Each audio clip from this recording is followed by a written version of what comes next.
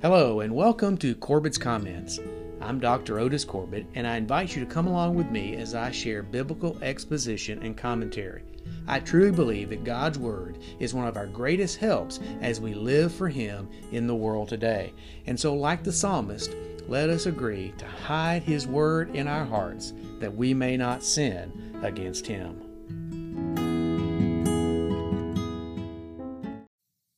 Hello, I'm Otis Corbett, and today I want to share a word about the crown as I comment on Psalm 24. This passage reads, "The earth is the Lord's and the fullness thereof, the world and they that dwell therein. For He hath founded it upon the seas, and established it upon the floods. Who shall ascend into the hill of the Lord? Who shall stand in His holy place? He that hath clean hands and a pure heart, who hath not lifted up his soul unto vanity, nor sworn deceitfully. He shall receive the blessing from the Lord, and righteousness from the God of his salvation. This is the generation of them that seek Him, that seek thy face, O Jacob, Selah. Lift up your heads, O ye gates, and be ye lift up, ye everlasting doors, and the King of glory shall come in." Who is this King of glory? The Lord strong and mighty, the Lord mighty in battle.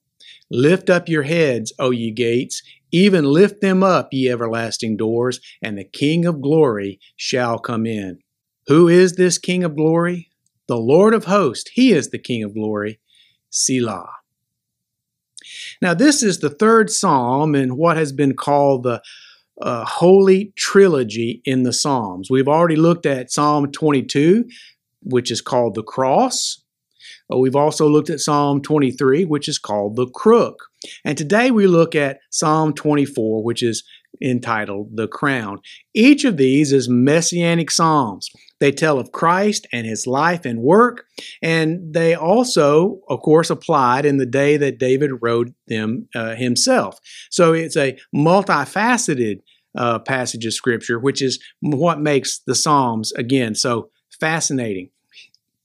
These three psalms are thought to be messianic by the nature of their content or because the New Testament writers or Jesus Himself referred to them to teach about Christ. And of course, this psalm fits in both ways. As we looked at Psalm 22, David was telling of his vision of Christ on the cross. And this is a look into the past to remind us of what Christ did for us. For us, it's a look into the past. For Him, it was a look, of course, into the future. Last week, we looked at the 23rd Psalm, which is a vision of what God does for us on a daily basis through our Lord and Savior, Jesus Christ. This was a factor in David's life too, because the Lord was his shepherd as well as our shepherd. And this is what is happening right now in the lives of those who believe in God and trust in Him and who are a part of His family and a part of His sheepfold. But today we look at Psalm 24, and this gives us a glimpse into the future we have in Jesus. And this is important because for us in the United States, we are very, very proud of our independence. We're very, very proud of our democracy. And rightfully so. Amongst nations, we have a great legacy. And so we need to celebrate that this 4th of July week. But we also must remember what Winston Churchill said about democracy. He said, democracy is the worst form of government in the world except all the rest. And really, we need to remember that because we need to worship our God, the King of Kings and Lord of Lords. We need to enjoy our independence. We need to enjoy our democracy. We need to enjoy the freedoms we have here, but we need to enjoy them in a way that reminds ourselves that ultimately there is one King of Kings and Lord of Lords, and it is not us. It is Jesus. And that is what we see here in the 24th Psalm, the crown. In verses 1 and 2, as we look at this passage of Scripture, we'll see the Creator's possession. The earth is the Lord's, and the fullness thereof, the world and they that dwell therein. For he hath founded it upon the seas and established it upon the floods. You know, we talk a lot about what we own. We talk about our families. We talk about our churches. We talk about our schools, our homes, our cars, our boats. We talk about our sports teams. It's interesting how the sidewalk alumni of a school are often the most outspoken fans of that school's sporting teams.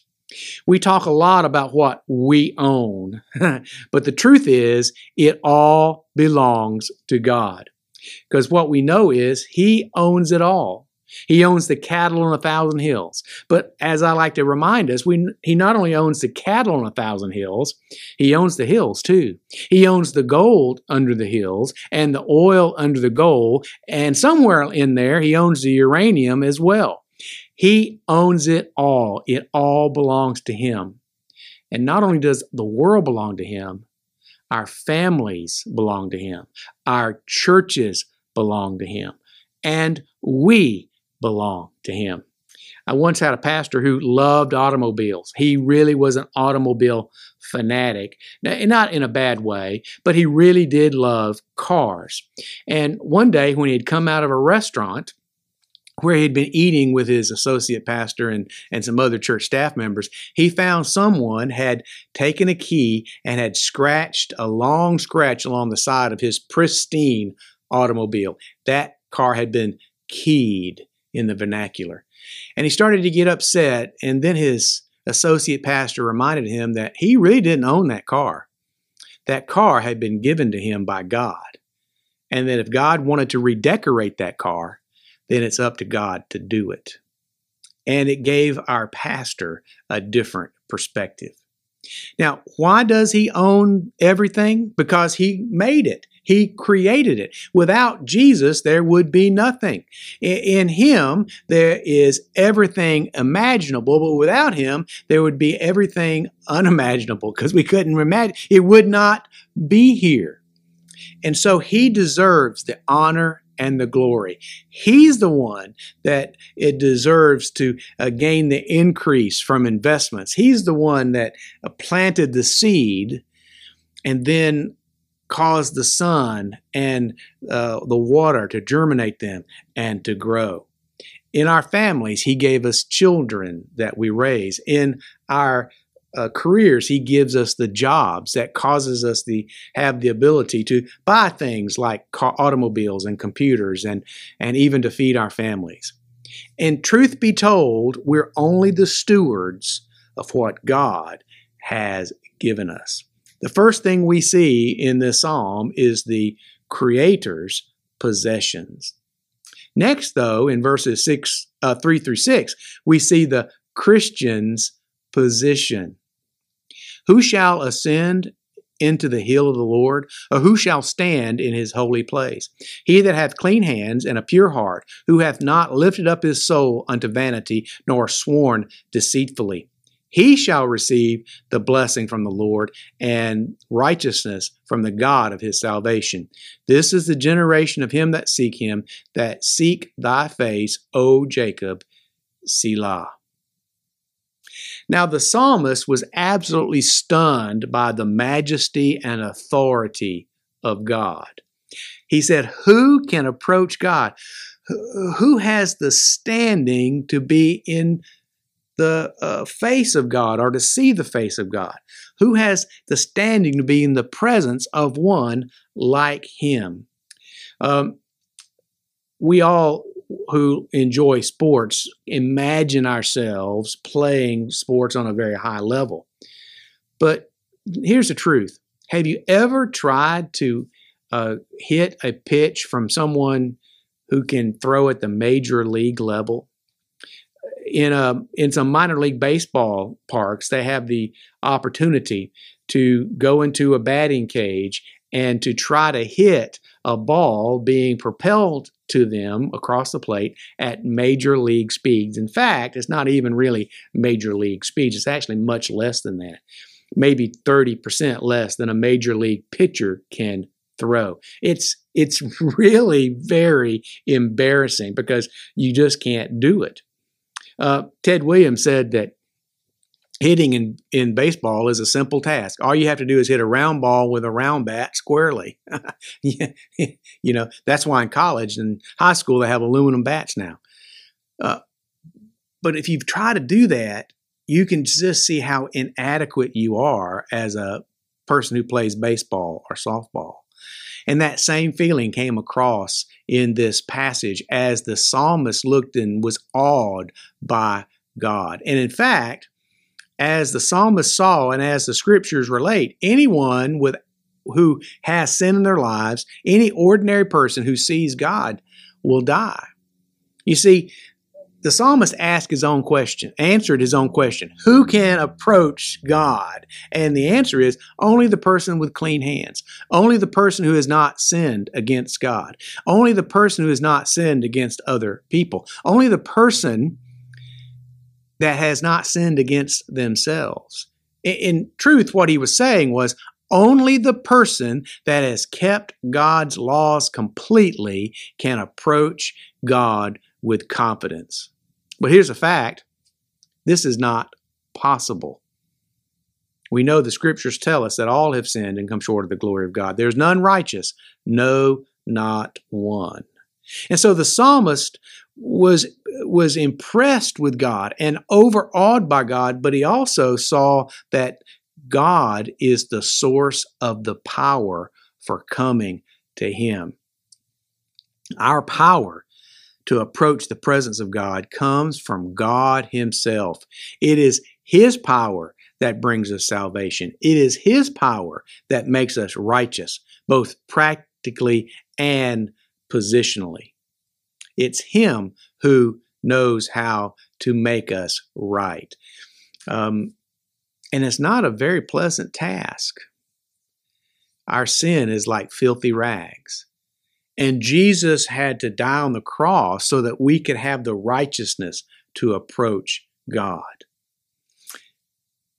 After, though, we have righteousness, we have some additional blessings. The privilege to ascend unto the hill of the Lord, to be with him in his holy place, both here on earth and in heaven. Here on earth, we have access to God in prayer and worship and the presence of the Holy Spirit in our lives. And after death, if we are in Christ, if we are covered in the blood, if we are able to have his righteousness imputed upon us, we are gathered into Jacob's bosom. So we see the possession of the Christ, of the Creator in this passage. We see the position of the Christian's position in this passage. And now in verses 7 through 10, we see the crowning of the King in this passage. Lift up your heads, O ye gates, and be lift up, ye everlasting doors, and the King of glory shall come in. Who is this King of glory? The Lord strong and mighty, the Lord mighty in battle. Lift up your heads, O ye gates, even lift them up, ye everlasting doors, and the King of glory shall come in. Who is this King of glory? The Lord of hosts. He is the King of glory. Selah. You know, one of the big issues in our country, the United States, is that we initiated ourselves out of rebellion. It's an interesting fact that we actually had an army before we had a nation. We had a Declaration of Independence in 1776, the 4th of July, but we had an army in 1775. So we began in rebellion. And that has, in many ways, hindered us from that day forward. We've overcome it in many ways with our founding documents and some other procedures, but the fact is we began in rebellion. And this world is in rebellion against God. It's broken. It's sinful. It does not work totally as it was intended. Most of the world works like it was intended, but it's been placed off balance by human sin. People are sinful and we do wrong things. And often people seem righteous on the outside, but rebellious on the inside. I have a family member who was who used to be a hippie. He used to wear long hair, literally in the 60s, and beads and sandals. And later on, as he grew up in a way, as he matured, he actually got involved in business, and he actually became a business executive in corporations working in IT, information technology. And he had to wear a suit and tie to work. But as he told me, he said, I may be wearing a suit and tie on the outside, but on the inside, I'm wearing beads and sandals. Many times that's the way we are. We are looking out from the outside as respectable people, but on the inside, we are sinful and rebellious against God. And although rebellion is currently flourishing, God will prevail. See, God is strong and mighty. He is mighty in battle. He is the King of glory. He will win, and He will win decisively. There will be no mistaking His victory. Remember what we saw in the 23rd Psalm, how He prepares a table before us in the presence of our enemies. See, He doesn't even, He can win that battle with one hand tied behind His back, or one hand feeding us and the other hand defeating our enemies. He is the God who is mighty in battle. He is the King of glory. He will win and win decisively. There'll be no mistaking His victory. Everyone then will know who God is and what He will do. The scriptures say that in the days to come, every knee will bow in heaven and on earth, and every tongue will confess that Jesus is Lord. When Christ wins the ultimate victory of battle, He's already won the victory, but when He fights His ultimate battle, He will claim His rule over creation. He will claim His rule over the hearts of people, and He will claim His rule over eternity, because He is the King of kings and Lord of lords. On this 4th of July week, it might be interesting to remember what General George S. Patton said. He said, Americans love a winner and will not abide a loser. I wouldn't give a hoot, he said, for a man who lost and laughed. Well, God is the ultimate winner. And today we have a chance to commit our lives to Him and to be on His side in the fight. Will you commit yourselves today to be on God's side? He's calling you to be on His side. He's calling you to be on His side both here in the here and now and in the hereafter.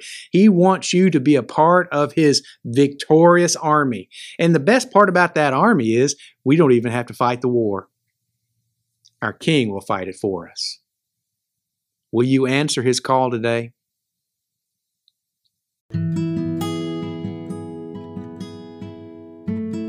Thanks for listening. I'll be back soon to comment on more scripture that we can consider together to help us in our everyday lives. Every blessing. I'm Dr. Otis Corbett.